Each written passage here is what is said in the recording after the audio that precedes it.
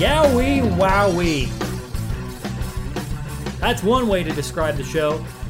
Hello again, and welcome to another episode of Sig Daddy's Wrestling Show. I'm your host, Skylar Sig Daddy Sigmund, riding solo today, ready to give you my reaction to AEW New Japan Pro Wrestling's co-promoted show, Forbidden Door. Thank you all for listening once again. If you haven't already, make sure to check out our last episode of the show with me and J.O., where we talk about the 5 wrestlers who we'd want to back us up in a fight. If we ever got in a fight, who we'd want to back us up. If we got into a little brouhaha. And without further ado, let's not waste any time. Let's get into this. Last night, about 24 hours ago, at the United Center, AEW New Japan Pro Wrestling's first ever co-promoted show, Forbidden Door, took place. And boy, there was a lot of injuries coming into this. There was a lot of changes made, last minute sicknesses, injuries, all the stuff. Where AEW and New Japan kind of just could have been like, whatever, just kind of rested on their laurels and been like, well, we're just going to do the show and try to make as much money as possible and not give the fans what they want. But no, they put out a great effort. 9 matches on the main card, 4 of which on the buy-in, 4 of them on the buy-in, I mean, goodness gracious. 4 of them on the buy-in. Honestly, full disclosure, I didn't watch the buy-in. I had already watched 3 hours plus of wrestling earlier that day, which will be our next episode of the show. TNA Slammiversary 2006 review with me and J.O. Make sure to check that out when it drops, which will be dropping shortly after this episode drops, or approximately the same time as this one. But let's get into it. 9 matches on the main card. That's what we'll be covering today, giving my reaction to this show. First match of which, Chris Jericho, Sammy Guevara, and Minoru Suzuki, the Murder Grandpa, versus Eddie Kingston, Shota Umino, and Wheeler Yuta. This is for the advantage in Blood and Guts, which is happening this week on Wednesday on AEW Dynamite.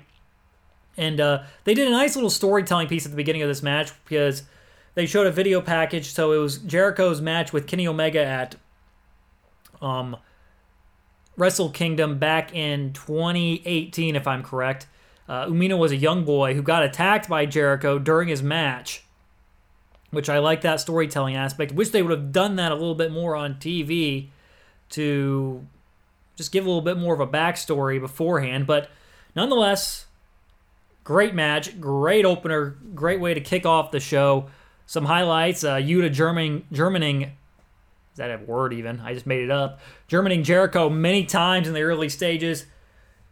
I gotta say this. Suzuki and Kingston's face-off at the beginning was freaking awesome. That was badassery all around. It was the chop fest. Kingston's already just takes the straps down, and he's just like, let's go. Absolutely fantastic. Crowd pops huge for that. Suzuki's song is so over in arenas, it's ridiculous. Everyone was singing Kaze ni Nare. Kaze ni Nare. Gosh. Kaze ni Nare. Okay, yeah, there we go.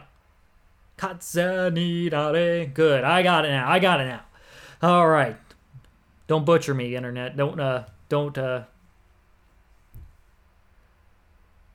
go after me, please. But Sammy's shooting star press was also a highlight to the outside. That was freaking awesome. I've not been a big fan of Sammy Guevara recently, just because of the relationship being exploited on TV. It's getting crowds to react, so that's a good thing. That's certainly a good thing. But I just love this 6-man tag to open things up. Jericho pins Umino after the Judas effect, and good opener, fun, hella fun. That's what I wrote down in my notes. And then we get the next match, which is the winner-take-all tag team match for the IWGP Heavyweight Tag Team Championships and the Ring of Honor Tag Team Championships. So it's the Great O'Khan and Jeff Cobb defending their IWGP Heavyweight Tag Championships against Roppongi Vice, Rocky Romero, and Trent Beretta, and the ROH Tag Team Champions and FTR, Dax and Cash. And a little bit early on, I was a little nervous as I thought Dax was actually legit hurt, because if you know FTR's history, they have a bit of a history with the injury bug, unfortunately. But Dax heads to the locker room early on with a shoulder injury. It took me out of the match for a while. Great Khan at one point sits on Cash's head for what seemed like forever, and it was on the turnbuckle cam, which was absolutely hilarious. But Kevin Kelly on commentary, Dax, he was announcing Dax dislocated his shoulder, but moments later, he's back. He's back. Dax is in the back in the match, which got a huge pop for that.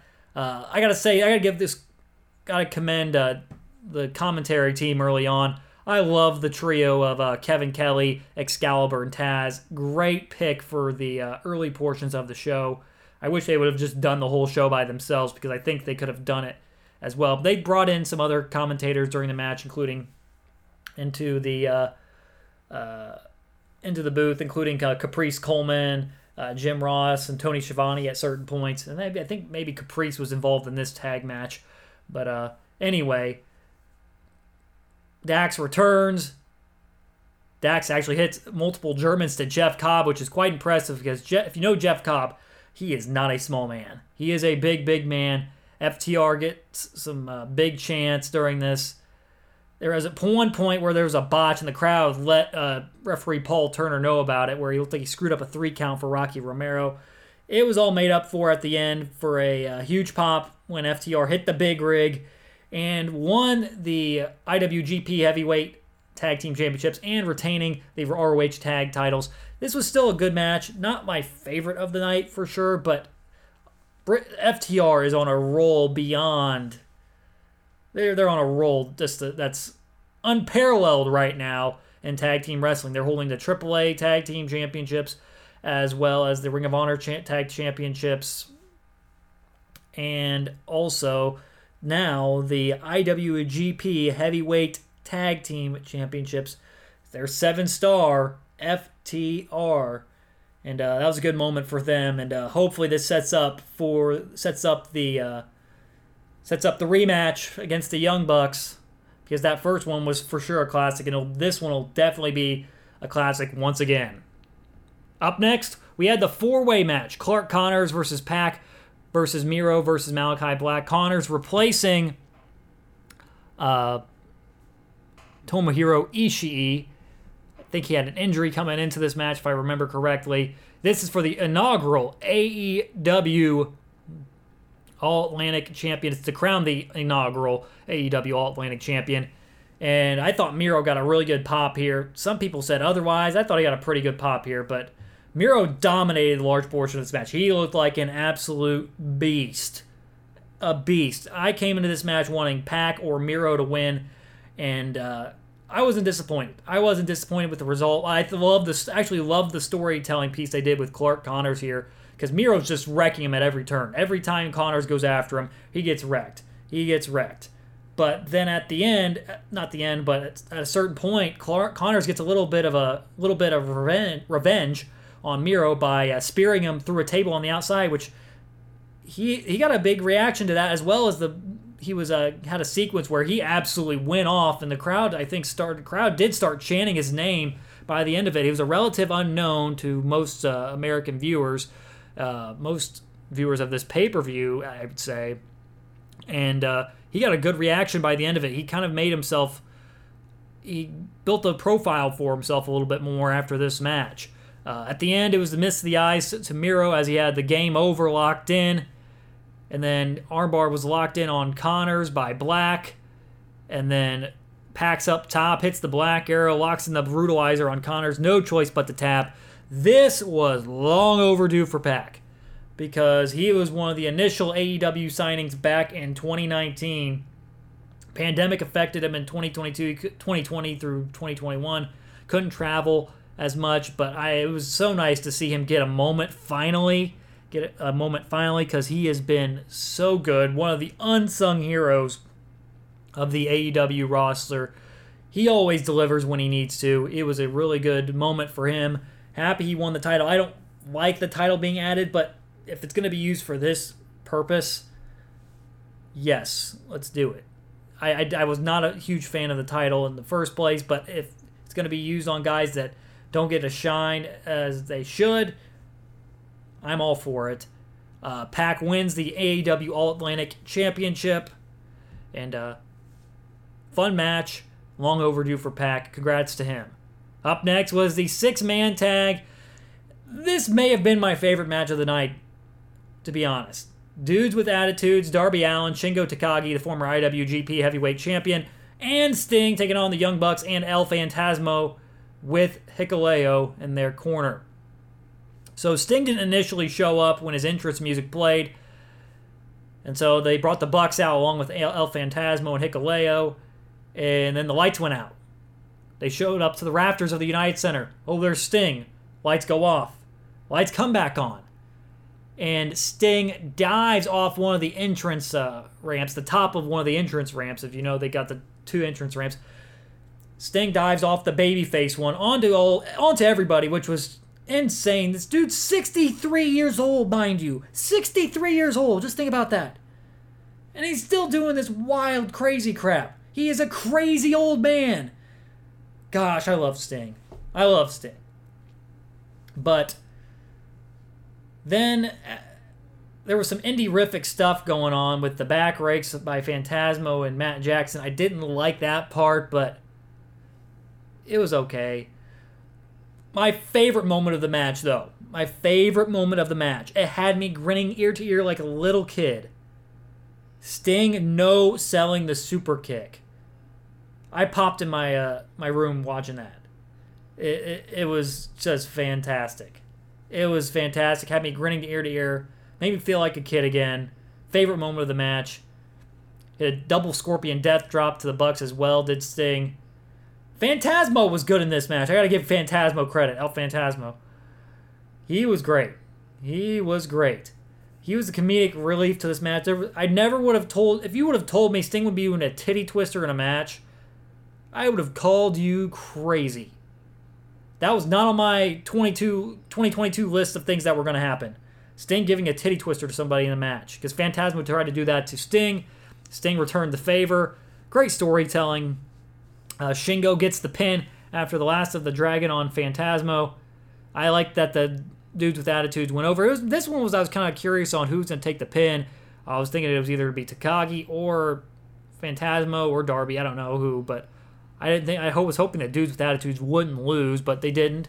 And Sting and Phantasmo were my show stealers in that match for sure. Probably one of my favorite matches of the night. Then we get Toni Storm versus Thunder Rosa for the AEW Women's World Championship.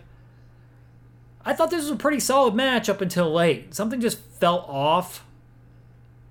Good match though. It was a good match though up until that point. And there's a couple finishes on this show that were kind of odd, but Thunder Rosa wins after using Dustin's finish, the Final Reckoning.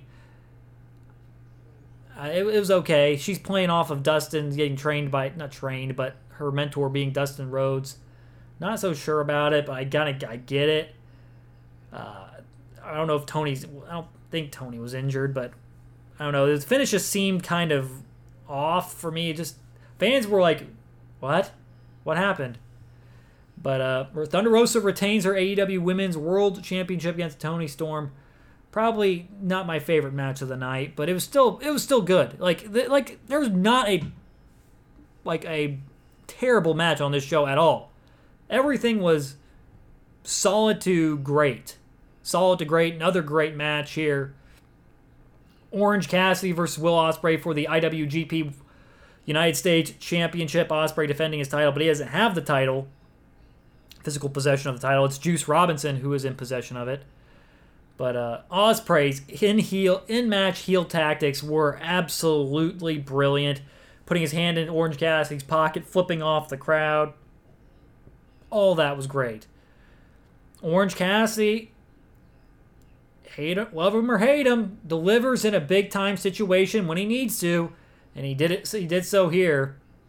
The pacing was a little slower. They built up to a great finish. It was a chaotic, wild finish, but very, very fun match. I didn't know Cassidy had a moonsault in his arsenal until then. That was cool to see. Hit that tornado DDT off that. The exchange in the beach break was epic. Just the exchanges overall were great. Cassidy kicked out of the hidden blade, which is that running back elbow by Ospreay to the back of the head. But Ospreay follows it up with the Stormbreaker to retain the U.S. title that Juice Robinson holds currently. But what was cool was the post-match is Shibata shows up from New Japan. He had to retire a few years ago. I think, if I remember correctly, it was due to a brain injury. And they had to remove his brain apparently and then put it back in. But nonetheless, he's here, shows up, takes out the other United Empire members that were standing at ringside with Will Ospreay. Shibata hits a pump kick on Ospreay, elbows in the corner, low drop kick to Ospreay. And then Ospreay gets pulled out of the ring, pulled out after a rear naked choke attempt by Shibata. And then Shibata gets Orange Cassidy's sunglasses. He puts them on. Ospreay, but Cassidy puts them on Shibata. Great moment, fun moment, memeable moment, of course. And great match. Cassidy delivers another time on a big stage. He's had great matches with Pac. He's had great matches with Kenny Omega. Now he's had a great match with Will Ospreay once again. And I don't know if a moment's going to surpass this one from this night. Zack Sabre Jr. versus the mystery man of Bryan Danielson's choosing, the new member of the Blackpool Combat Club. And the predictions were true. Claudio Castagnoli was the mystery man, the man formerly known as Cesaro. And they delivered on the surprise because the pop was enormous. Enormous. The United Center erupted when Castagnoli showed up. And then Claudio went off early, European uppercut. Running European uppercut to Zack Sabre Jr., who's one of the best technicians in the world. Followed up by a neutralizer for a near fall. And Claudio's just laying wreckage early. He deadlifted Sabre at one point, walked him up the steps to power him back into the ring. This is a technical masterclass here. Great match. Great match. Zack Sabre can tie anyone and everyone into knots. And they teased the swing multiple times, did it briefly, because but Sabre had been working the shoulder of Cesaro, so he couldn't do it up until late in the match. And he did it for a short time, though. And then Cesaro hits the Ricola bomb to win it. And Sabre Jr., I put this in my notes, is awesome. He's awesome. Now Blackpool Combat Club is absolutely stacked. Best faction in AEW, not even freaking close right now. Nobody's even close to this level because they got Wheeler Yuta, who's an up-and-comer, William Regal, Claudio Castagnoli now, Bryan Danielson, and Jon Moxley. And I love seeing Claudio wrestle again. It was great. He's always been an underrated performer, always super underutilized by WWE. Was never utilized to his maximum potential in WWE. They just saw him at this certain level, and he was never going to get past that level. That's the case with a lot of guys in WWE these days who end up flourishing elsewhere. But this is not about that. This is about a great moment, great match.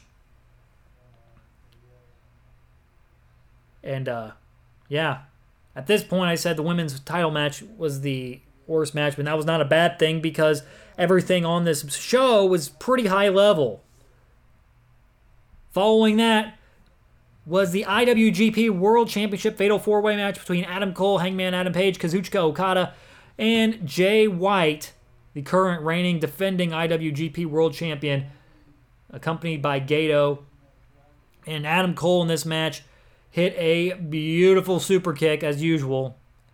Mid-moonsault for Hangman Adam Page. Man, his timing on that is absolutely perfect. This match was really, really good.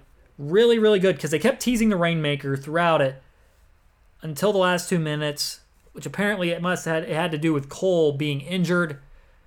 Unfortunately, yeah, he's been working through a labrum injury, if I read it correct, and so Yeah, because I think he was supposed to eat the.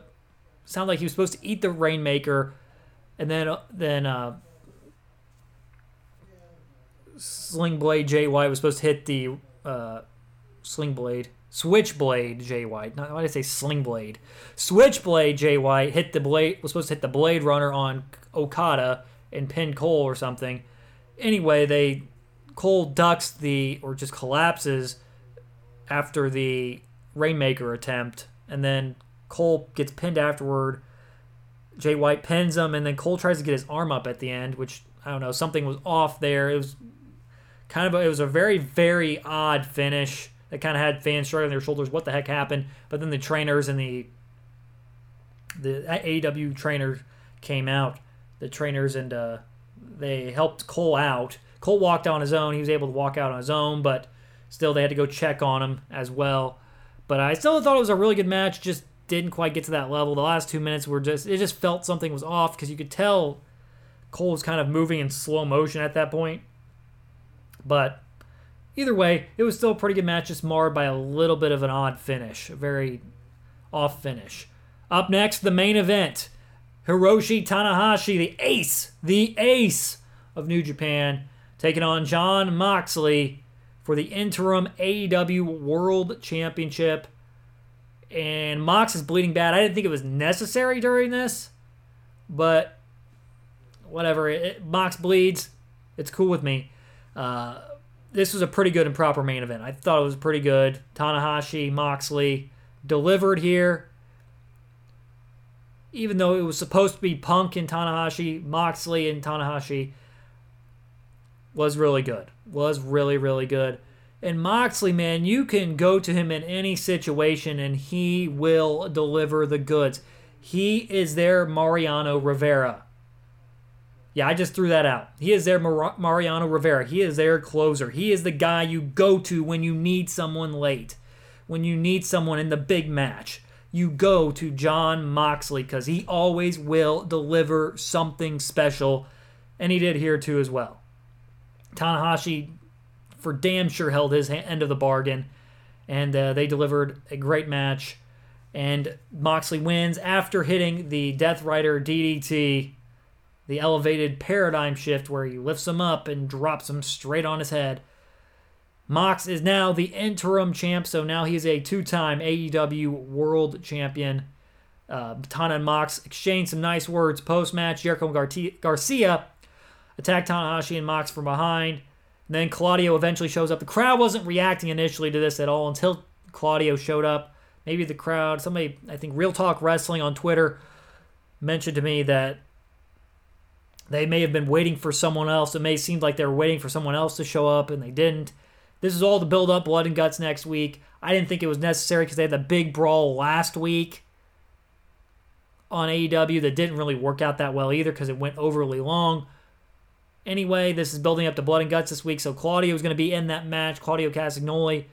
After the show, interestingly, because Eddie Kingston and Claudio don't get along too well typically, and then Eddie, well, in parentheses, Eddie gets mad at Moxley for letting him join the Blackpool Combat Club. He's angry and everything, throws a fit and walks out.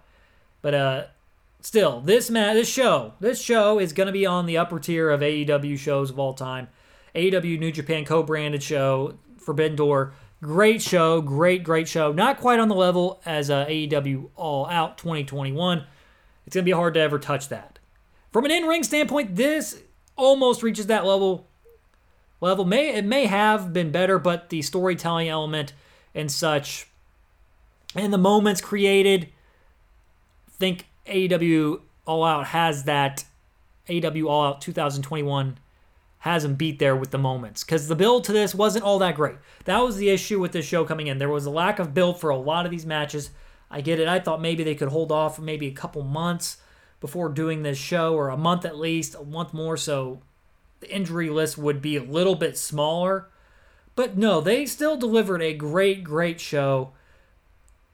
Professional wrestling standpoint, this was a fantastic show. Fan-freaking-tastic show. Can't say nothing more. Just AEW moving forward. I hope to see these shows. I hope these shows last forever. these AEW, New Japan Pro Wrestling co-promoted shows. Because this one was great. This one was great. It's going to be hard to follow up next year. Hopefully they can do a little more storytelling going into next year's show. Because this one was... There was not a long process, because it was, maybe a few months before they announced it. And then it was like, oh, okay, we're doing the show now. So it was only like, 4 or 5 months maybe planning ahead of time for this show. So maybe with a little more planning and stuff, they'll be able to create these storylines and get more exposure on TV to some of these New Japan wrestlers, so the American audiences can get a little bit more familiar with them. We're not all familiar with them. They do target the hardcore fan. AEW does typically, but not everybody that is an AEW fan is a hardcore fan, so they don't know all these things about the New Japan wrestlers. So maybe doing a little backstory, some video packages, maybe having a couple more matches will help this show, because the storytelling standpoint, it wasn't the greatest, but the in-ring product was absolutely fantastic. Just a little minor blips in the show with the Fatal 4-Way IWGP World Title match and the AEW Women's World Championship match. But other than that, man, this is a great show. Great show. Please, please, please go check it out. Buy the pay-per-view. Check it out. Rewatch it. Do whatever. But make sure to watch AEW New Japan Pro Wrestling's Forbidden Door, because it was a hell of a show. Fun show. Can't say nothing more. Can't say anything more for it. But yeah, that's all I've got to say about AEW New Japan Pro Wrestling's Forbidden Door. What were your thoughts on it? Make sure to tweet at me at SigDaddyWrestle to give me your thoughts on AEW New Japan Pro Wrestling's first ever pay-per-view together. If you like this episode, make sure to check out the other episodes of Sig Daddy's Wrestling Show on Apple Podcasts, Podbean, Spotify, the iHeartRadio app, Amazon Music, wherever you get your podcasts. You can find Sig Daddy's Wrestling Show. And if you would like to leave a review, make sure to leave one on Apple Podcasts or Spotify. If you like the show, make sure to give it 5 stars. It is greatly, greatly appreciated. Looking forward to next episode of the show, covering TNA Slammiversary 2006 with J.O. He'll be back on the show for next episode. Until next time, though, this is Skylar Sig Daddy Sigmund signing off saying thank you for listening, and so long, everybody.